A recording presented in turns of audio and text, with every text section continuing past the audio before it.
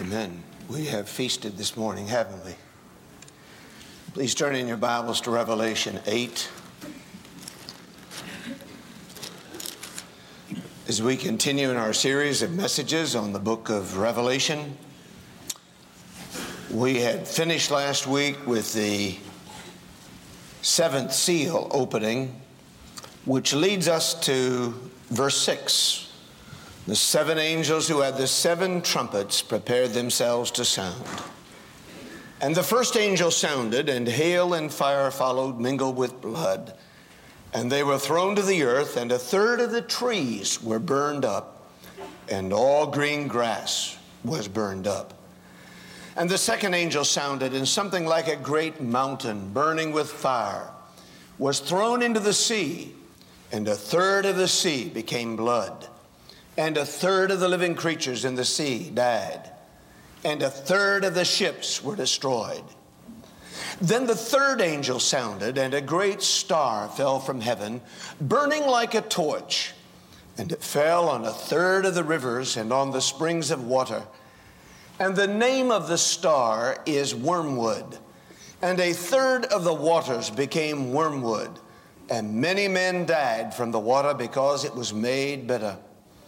And the fourth angel sounded, and a third of the sun was struck, a third of the moon, and a third of the stars, so that a third of them were darkened, and a third of the day did not shine, and likewise the night. And I looked, and I heard an angel. Some of the old manuscripts say an eagle, flying through the midst of heaven, saying with a loud voice, Woe, woe, woe to the inhabitants of the earth, because of the remaining blasts of the trumpet of the three angels who are about to sound. Now, two events color all of the rest of the destiny of God's people. One event is the coming of Christ for his saints, the translation of the church, the body of Christ, to glory. And the second event is the coming of Christ with his saints, when he comes to establish his kingdom and set up his kingdom on the earth. So you have these two events, and between them is a period of great judgment and great tribulation on the earth. And that period of tribulation is characterized by what is represented in the seven. First the seven seals, and then the seven trumpets, and then the seven bowls of wrath. And they're simply pictures given to John the Apostle on the island of Patmos about how God is going to pour out his wrath upon the world in the future between the time of the coming of Christ for his saints and the time of the coming of Christ with his saints, after we have been united to him and we return in our new bodies for reigning with him. Now hold your hand here and go back to Matthew 24, which is one of the keys to understanding these central chapters of the book of Revelation. Matthew chapter 24, and beginning in verse 15, Jesus gives us a key to understanding all of this, part of the key. And it is here in verse 15. Look at it carefully. You remember that everything in chapter 24 is an answer to the question of the disciples about when will these things, your coming, be. And notice Jesus' key, verse 15. When you see the abomination of desolation spoken of by Daniel the prophet standing in the holy place, whoever reads, let him understand, meaning pay special attention to that. Then let those who are in Judea flee to the mountains. Then let him who is on the housetop. Now look at verse 21. For then there will be great tribulation, such as has not been seen since the beginning of the world until this time, no, nor ever shall be. What that means is that not until the Antichrist is revealed and he goes into the restored temple in Jerusalem and abominates or desecrates the temple, then the fullness of God's wrath will be let out upon the earth. So everything we're seeing up to this point is just the beginning of sorrows. Very important for you to understand that.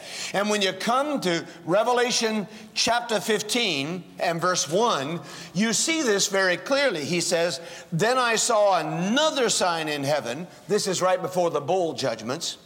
"Great and marvelous, 7 angels having the 7 last plagues." And now look at that phrase. There's the key. "For in them the wrath of God is complete." So we're still talking about the beginning of sorrows. And what we see in the 7 trumpets is not the end of God's wrath. That won't come till the 7 bowls. Folks, it gets even worse than the seals judgments and the trumpet judgments. But let's notice them. In the 7 seals, you see the 7 things, the 7 steps which always lead to the establishment of God's kingdom on earth. Whether it's in Matthew, whether it's in Revelation. And those 7 seals are these. First is peace. Remember the white horse. Second is blood and war. Great war upon the earth. Third is famine. Fourth is pestilence. Remember the chloros horse, the green horse. And then fifth is persecution, the saints under the altar crying out, "We've been martyred, when will there be justice?" Sixth, warning signs. And then the 7th seal represents God's final visitation. Those are always, they're never violated. Those are the 7 steps to coming to God's kingdom. Peace, war, famine, pestilence, persecution, warning signs from heaven, and final visitation. And in every one of God's outpourings of wrath, those 7 things lead to the establishment.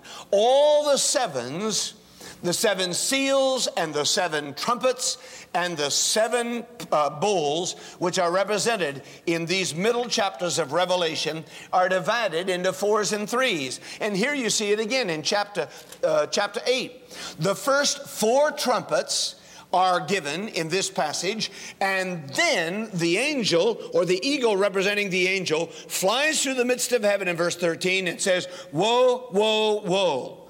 The 3 woe trumpet blasts represent an increase in judgment, and they're called the woe trumpets, 5, 6, and 7.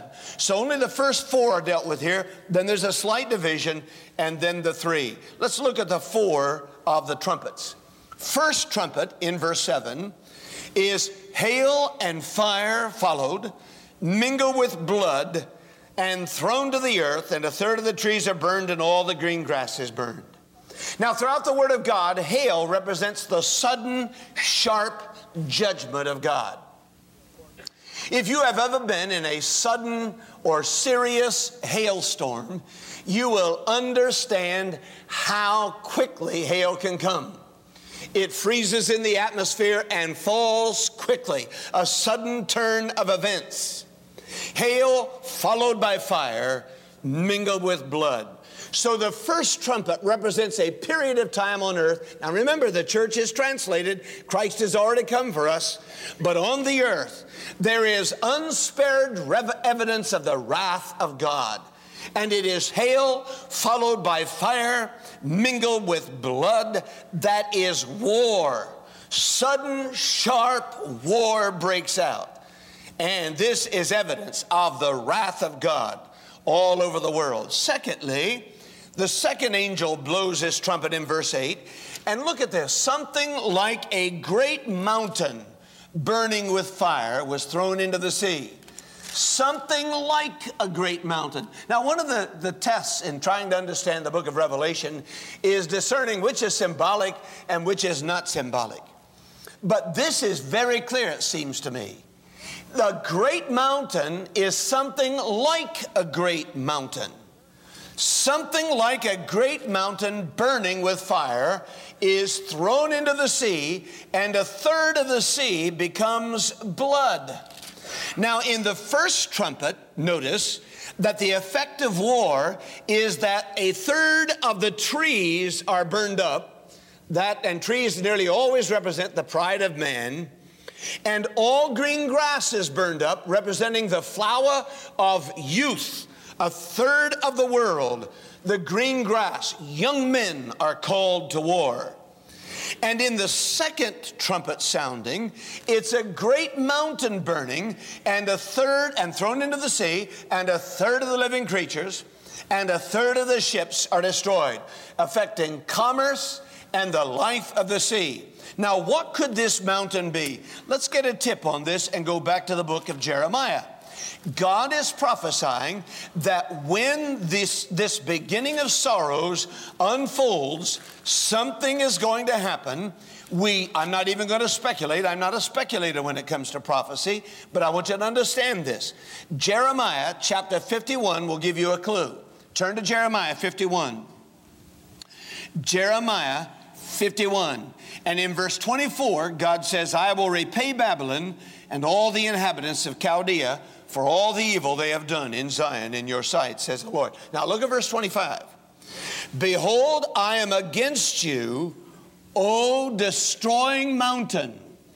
He refers to Chaldea and Babylon as a destroying mountain who destroys all the earth.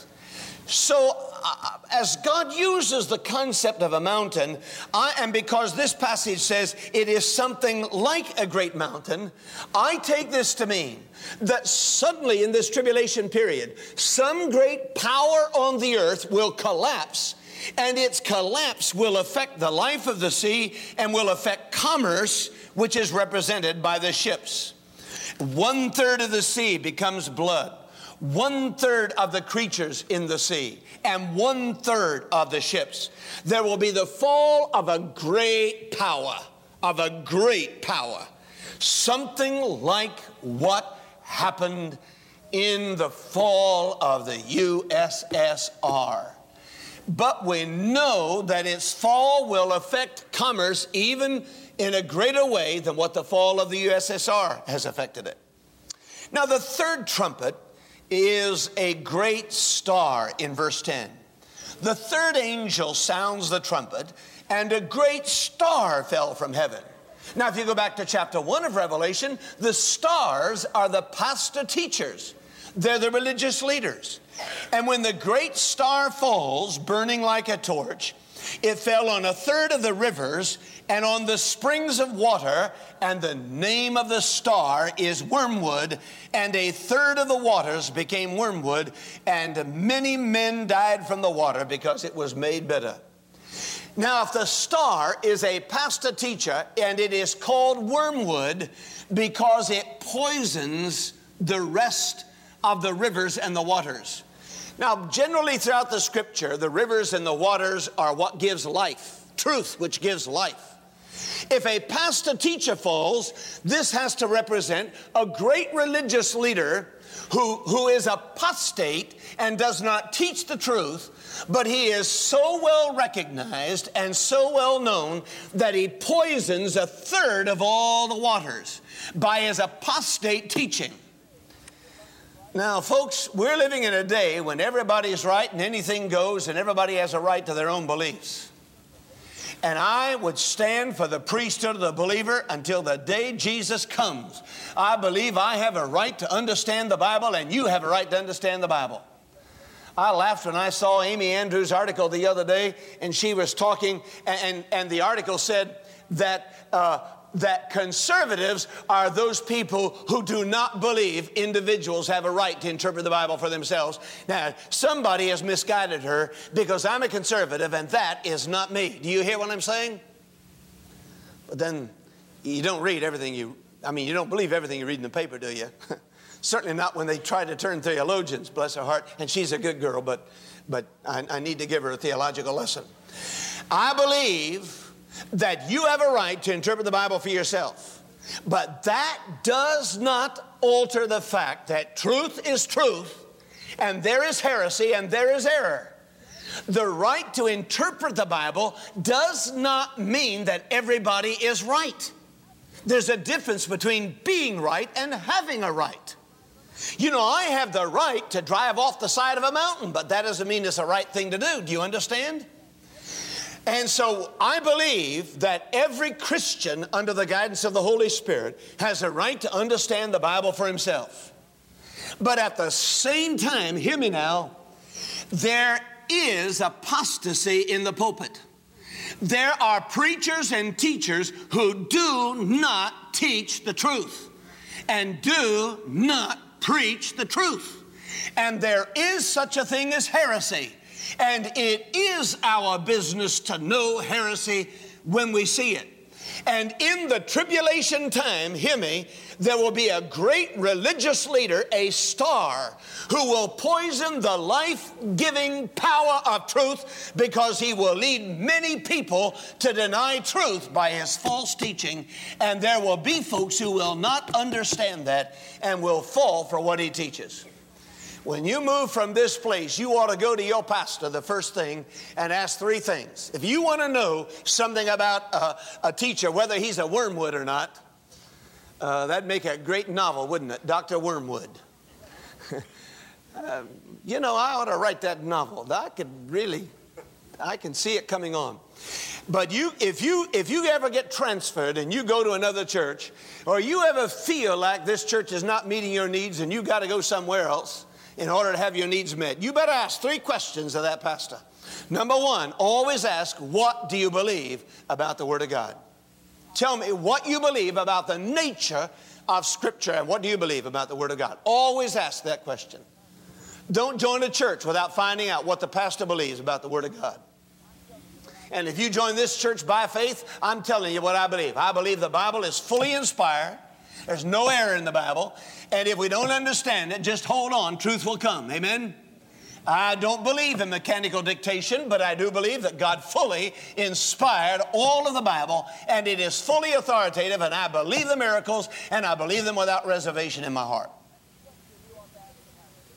Now, the second question you ought to ask a pastor: what does he believe about salvation and redemption?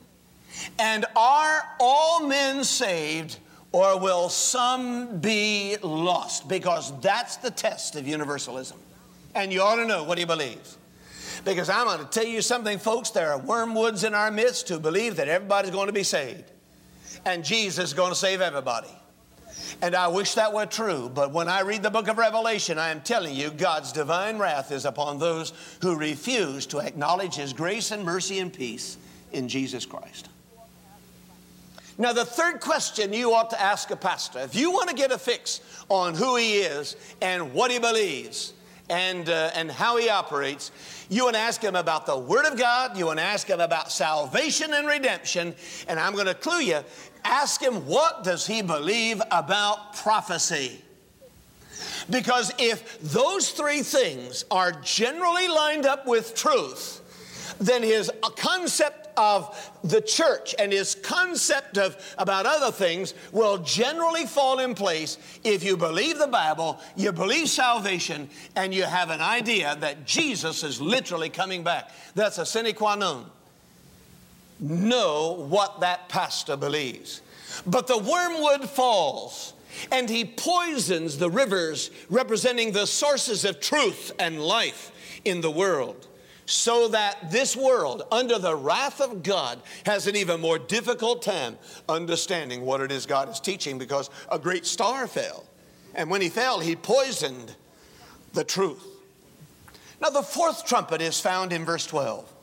The fourth angel sounded the trumpet, and a third of the sun was struck, a third of the moon, and a third of the stars, so that a third of them were darkened, and a third of the day did not shine, and likewise the night. The last, the sky and the heavens are darkened. What would you expect?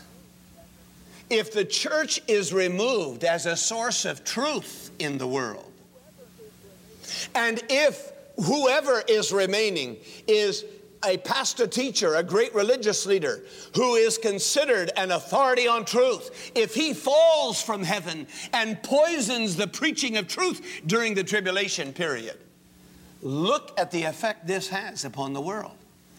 And the darkening of the fourth trumpet is the effect of the fall of wormwood and the effect of the decline of truth. Somebody says to me, why with all this preaching that we have today, why should we keep on distributing the truth? And I'll tell you why. Because I believe that we ought to take the resources we have, and by radio, by television, by books, by every means possible, we should distribute the truth of God and saturate the world before Jesus comes, so there'll be residual truth remaining during the tribulation time when the fourth trumpet is sounded and truth is scarce, and the skies are darkened, and the moon is darkened, and the sun is darkened, representing there's a cloud over the earth because there's a scarcity of truth and darkness reigns among men. Now listen to me very carefully. While at that time, during this age, before Christ comes for us, the church, I believe we ought to preach the gospel every way we can, touch as many people as we can. I believe in radio and television. You would be amazed if you understood how many people watch our television ministry.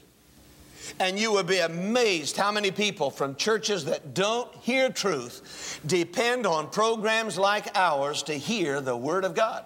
Now, I'm not saying I'm the only repository of truth. I am saying that I try to preach the whole counsel of God, and I am accountable to you and to everybody else who hears me. And if I don't preach the truth, they'll be on my case, and you'll be on my case. Amen? Amen? Well, I know it because you are. But it's a great ministry, and it touches and it feeds a lot of people who don't have the opportunity you have to walk into a service like this every Sunday morning. You'd be amazed. But hear me. One of the most effective ways to leave truth on this earth, when the church has been raptured and there are no more TV programs or radio programs much, and the source of truth is changed, books and the printed word, the copies of the Word of God and the commentaries and the books explaining the truth of the Word will become even more critical, because they will remain on earth as silent witnesses to truth when the fourth trumpet sounds and a third of the sun is darkened and a third of the moon is darkened. And that is one reason why the printed word looms ever more important as we near the time of the beginning of sorrows. Do you understand what I'm saying? So we have the four trumpets, the hail, the great mountain, a kingdom is cast into the sea, then a great star falls, and all the earth falls darkly under a sun and a moon that are 1/3 quieted. And then verse 13 says, I heard an angel flying through the midst of heaven, saying with a loud voice, woe, woe, woe to the inhabitants of the earth, indicating there are 3 more trumpets to come, and each is a woe trumpet.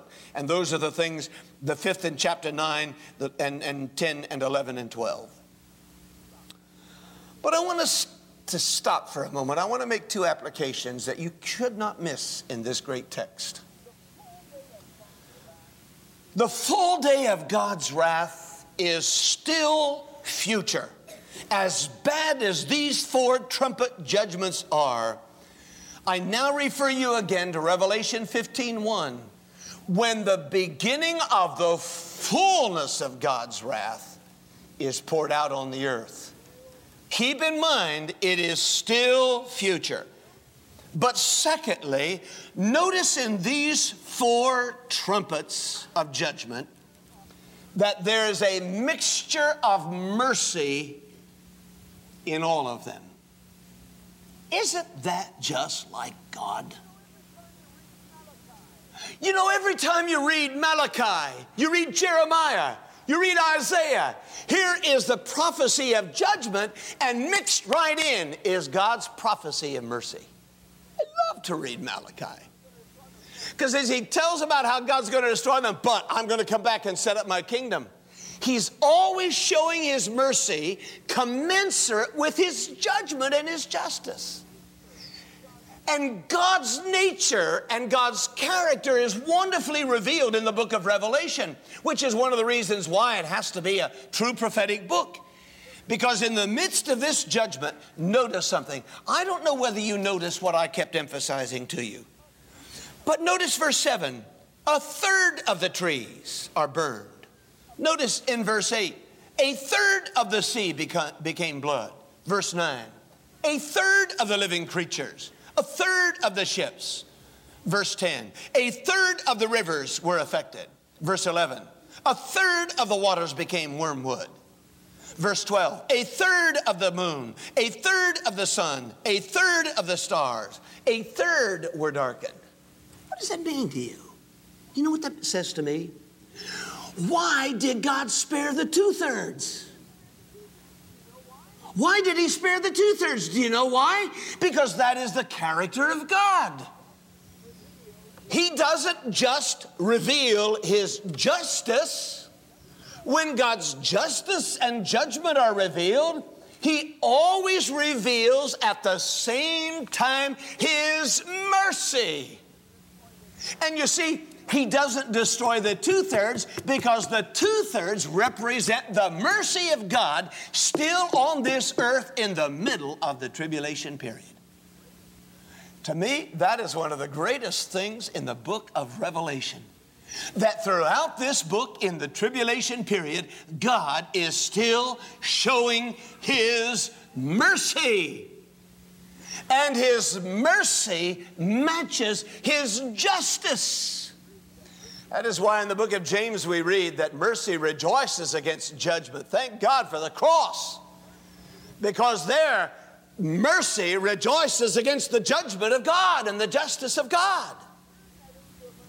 Now I want to burn that into your mind today because most people don't understand that. They don't understand the nature of God. They compare God with the way we express wrath, or we express judgment, or we express justice. If you get mad, you're mad. There's no mercy. But see, when God reveals his wrath, he is still at the same time revealing his mercy. Because God is not a single emotion God. He's not a single attribute God. At the same time he shows his justice by executing wrath, he shows his mercy by restraining his wrath and destroying only 1/3 of the world. Does that make sense to you? Now I can illustrate that.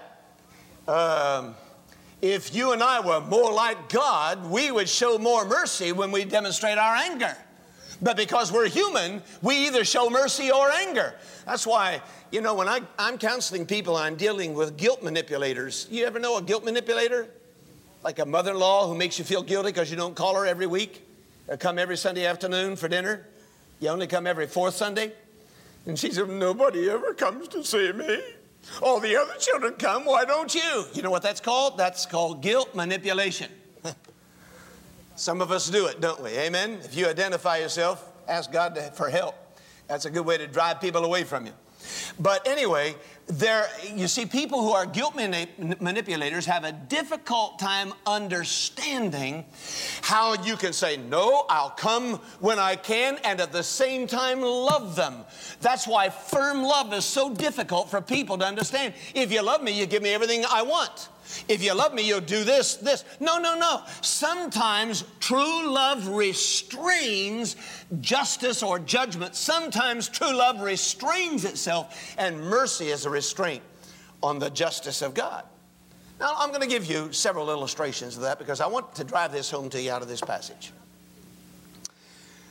Now, this week, 2 boys who came out of the Tlingit Indian tribe in southeastern Alaska.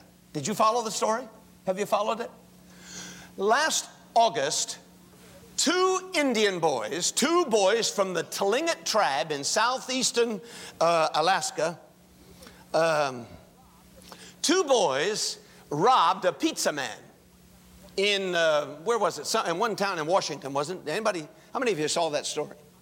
Okay, they robbed 2 boys, the 2 boys robbed a 28-year-old pizza delivery man. Now, folks, they only got, $43. But they took a baseball bat and beat him like so much violence today. They senselessly, mercilessly beat him for no reason. I mean, you know, if you got the money and you got the pizza, run. Leave the guy alone, right? If I was going to rob a pizza man, why would you beat him senselessly, mercilessly in the head? He will never be able to work again. He will be dependent the rest of his life, and the pizza man was 28 years old. The boys were only 17. And when they took them to jail, the Tlingit tribe elders said, wait a minute, we will take responsibility for two of our own. And you turn them over to us, and we will deal with them. And did you see what they did? They took these two 18-year-old boys, they gave them a little booth and 2 weeks of food, and they put them on an uninhabited island out in the ocean for 1 full year. They have to exist on their own and take responsibility for themselves. And that's part of their punishment. And then when they come back, then they will still face the tribal elders, and they still face the judge. And while they're gone, they have to cut lumber for logs to build the pizza man a house free of charge so that he'll have a place to live for the rest of his life. I don't know about you, but I wanted to stand up and go, hooray for the tribe. Give it to them. I just feel like the forgotten people in most crimes are the victims. Now, understand what's going on here. Justice would have been to beat those boys with a baseball bat like they mercilessly beat that pizza man. That's an eye for an eye and a tooth for tooth. Now, do all of you understand what I just said? Justice says, give those boys all they deserve. That's justice. And I was witnessing to a man down here at Vineyard Apartments one time. He said, I don't need God's mercy. All I want is justice. Man, you don't want justice. Anybody here want justice? If you had justice from God, you're in serious shape. Because God would pour out on you rather than on Christ at the cross all that you deserve. Now, I want every boy, I want every child to understand this, because I'm about to give you a concept that nobody in this church should miss.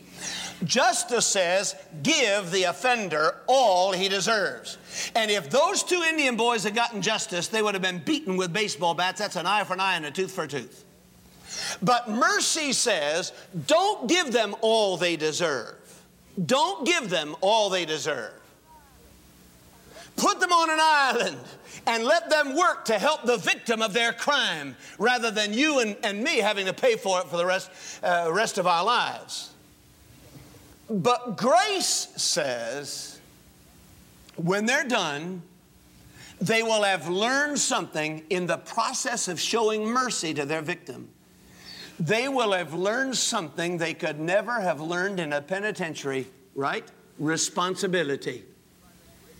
And they, by the grace of God, will come out better young men after 1 year of trying to fend for themselves by eating snakes and facing black bear. Have you ever eaten bear meat? How many of you have ever eaten bear meat? I wouldn't want to live on that the rest of my life. I've had bear meat. And I had bear meat, mincemeat pie one time up in New Brunswick, Canada. Boy, that was good. Anybody here ever make mincemeat pie anymore? Bear meat, mincemeat pie. It was delicious. But bear meat, but anyway, they've got to fend for themselves. So justice says, give them all they deserve. Mercy says, don't give them all they deserve. And grace says, give them what they don't deserve. Now, understand the nature of God. At one and the same time, God is pouring out his wrath upon the earth and giving on whom he will have mercy, but he's executing wrath, his justice, giving earth what it deserves. But he restrains 2/3, that's mercy. He gives them what they don't deserve. He offers them the gospel of the kingdom. There is an expression of grace in every age because that is God's nature. Now, if you want to understand those three theological ideas, You must understand that, kids. You understand that justice says give them what they deserve. Mercy says don't give them all they deserve. And grace says give them what they don't deserve. Back when our youngest son, John, was about 11 years old, I did something independent of my wife that probably was unwise, but I did it. I'm confessing as well as illustrating here. I went out and bought a little Honda motorcycle. I wanted all my kids to know what it was like to ride a motorcycle before they got big enough and unwise enough or old enough to go buy a big Harley Davidson and try to get on the highway without any experience and get creamed. And I suspect that there was just a wee little bit of the little boy coming out in me. I wanted one for myself too. So I got John a little 125 cc's Honda motorbike. And he could ride it up and down the driveway, but you know, after a while, he gets tired of the driveway, and guess where he was riding it? On the road. And of course, our road's a dead-end road, and you know, you can keep the spirit of the law by keeping them off Peacehaven Road, but you obey the spirit of the law if you just don't let them go past the stop sign. Don't tell the policeman I said this, but... And my wife despised that motorcycle from the day that came to our house. It created tension in our home, and I had to walk in the fullness of the Holy Spirit when I was around her, and she saw that motorcycle. But the kids all learned how to ride a motorcycle.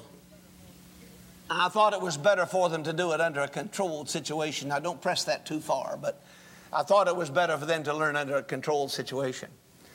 But that became a great source because of friction, because John learned that if he could walk that thing on the public roads and ride it over behind Raymond Hayes' house and pass behind the Allspall's house over here, walking across Peacehaven, that the church parking lot was private property, but it was a great place to ride a 125 cc's Honda motorbike when you're 12 years old. And so just imagine with me. I tell him, I warn him, son, if I ever catch you riding that thing on Peacehaven Road, I want you to understand, I'm going to sell or give away that motorbike. Now, I'm promising you, don't let me catch you. And one day, as I start to pull out of this parking lot after office hours, and I see a motorbike crossing Peacehaven Road, and I see a very familiar head and a very familiar body, and I know that body, I know that head, I know that motorbike, and I'd pull up beside it and I'd catch him and I say, son, what are you doing riding that on Peacehaven Road? Oh, he says, Dad, I was hoping you wouldn't be around. I didn't see your car in the parking lot. Well, tough, I'm here. Son, get home. That motorbike is on the block. And so home we go. And furthermore, I'm going to minister a little bit more justice. Up into the room we go, son, and 10 whacks with a belt. 1, 2, 3, he's crying. 4, 5, I'm crying. 6, I can't give him any more. I promised him 10, but I can't give him any more. And I go down to the study, and he forgets everything that has happened in 30 minutes. I go up, how you doing, John? Oh, great, Dad. Everything's fine. Man, I'm hurting inside. I want to tell you, kids, when your parents say it hurts me worse to do this than it hurts you, there really is something to that. And you'll never understand that until you get to be a parent. Isn't that right, moms and dads? Isn't that right, grandparents? This is Grandparents' Day. All you grandparents, shake your head. You know exactly what I'm talking about. And so I say, son, I know you love Dairy Queen chocolate milkshakes. And let's get in the car and go for a ride. They say, oh boy, Dad, let's go. And so we ride over to Dairy Queen and we get a delicious, thick, rich, creamy chocolate milkshake just slides down. Cold and refreshing. Delicious. Now justice says, give him 10 whacks. That's what he deserves. And sell that motorbike. Mercy says, don't give him all he deserves. Only give him 6. And grace says, give him what he doesn't deserve. A chocolate milkshake. Isn't God good? In the middle of the tribulation period, he's perfectly justified in pouring out his wrath on the earth. He says, hold it right there, only 1/3. Only 1/3. You know, I don't care where you've been or what you've done. I want to tell you something about the God I serve. The God of our Lord Jesus Christ. He is always, in every age, a God of mercy. The psalmist said, thy mercy endures from generation to generation. There is not a redeemed sinner in this building this morning that wants God to unload his justice on him. Every one of us are recipients of the mercy of God. He has restrained himself from giving us all we deserve. And he has given us grace in the Lord Jesus Christ. And that mercy is still available in its richest, rarest, purest form to anybody who will come confessing sin and believing on the Lord Jesus Christ. Oh, he'll be showing mercy in that day. But it's just for 2/3. I want to give you an invitation to praise God for his mercy to you. And then an invitation to those of you who don't know Christ to claim his mercy in the Lord Jesus Christ. Would you do it? Let's stand in prayer. Our Father in heaven, I thank you and praise you for your mercy and for who you are and what you are. And today I ask that you will call us in the midst of our adversity, in the midst of our tribulation, to look at our suffering in light of your mercy and your grace. And then I pray that you will bring conviction to every sinner without Jesus Christ. And let that sinner see the cross. There at the cross, you demonstrated how much you loved us and you showed us your mercy. You didn't give us all the punishment we deserved. You put it on Christ, and then you gave us eternal life and eternal hope. And that we didn't deserve. That's grace. In Jesus' name, amen.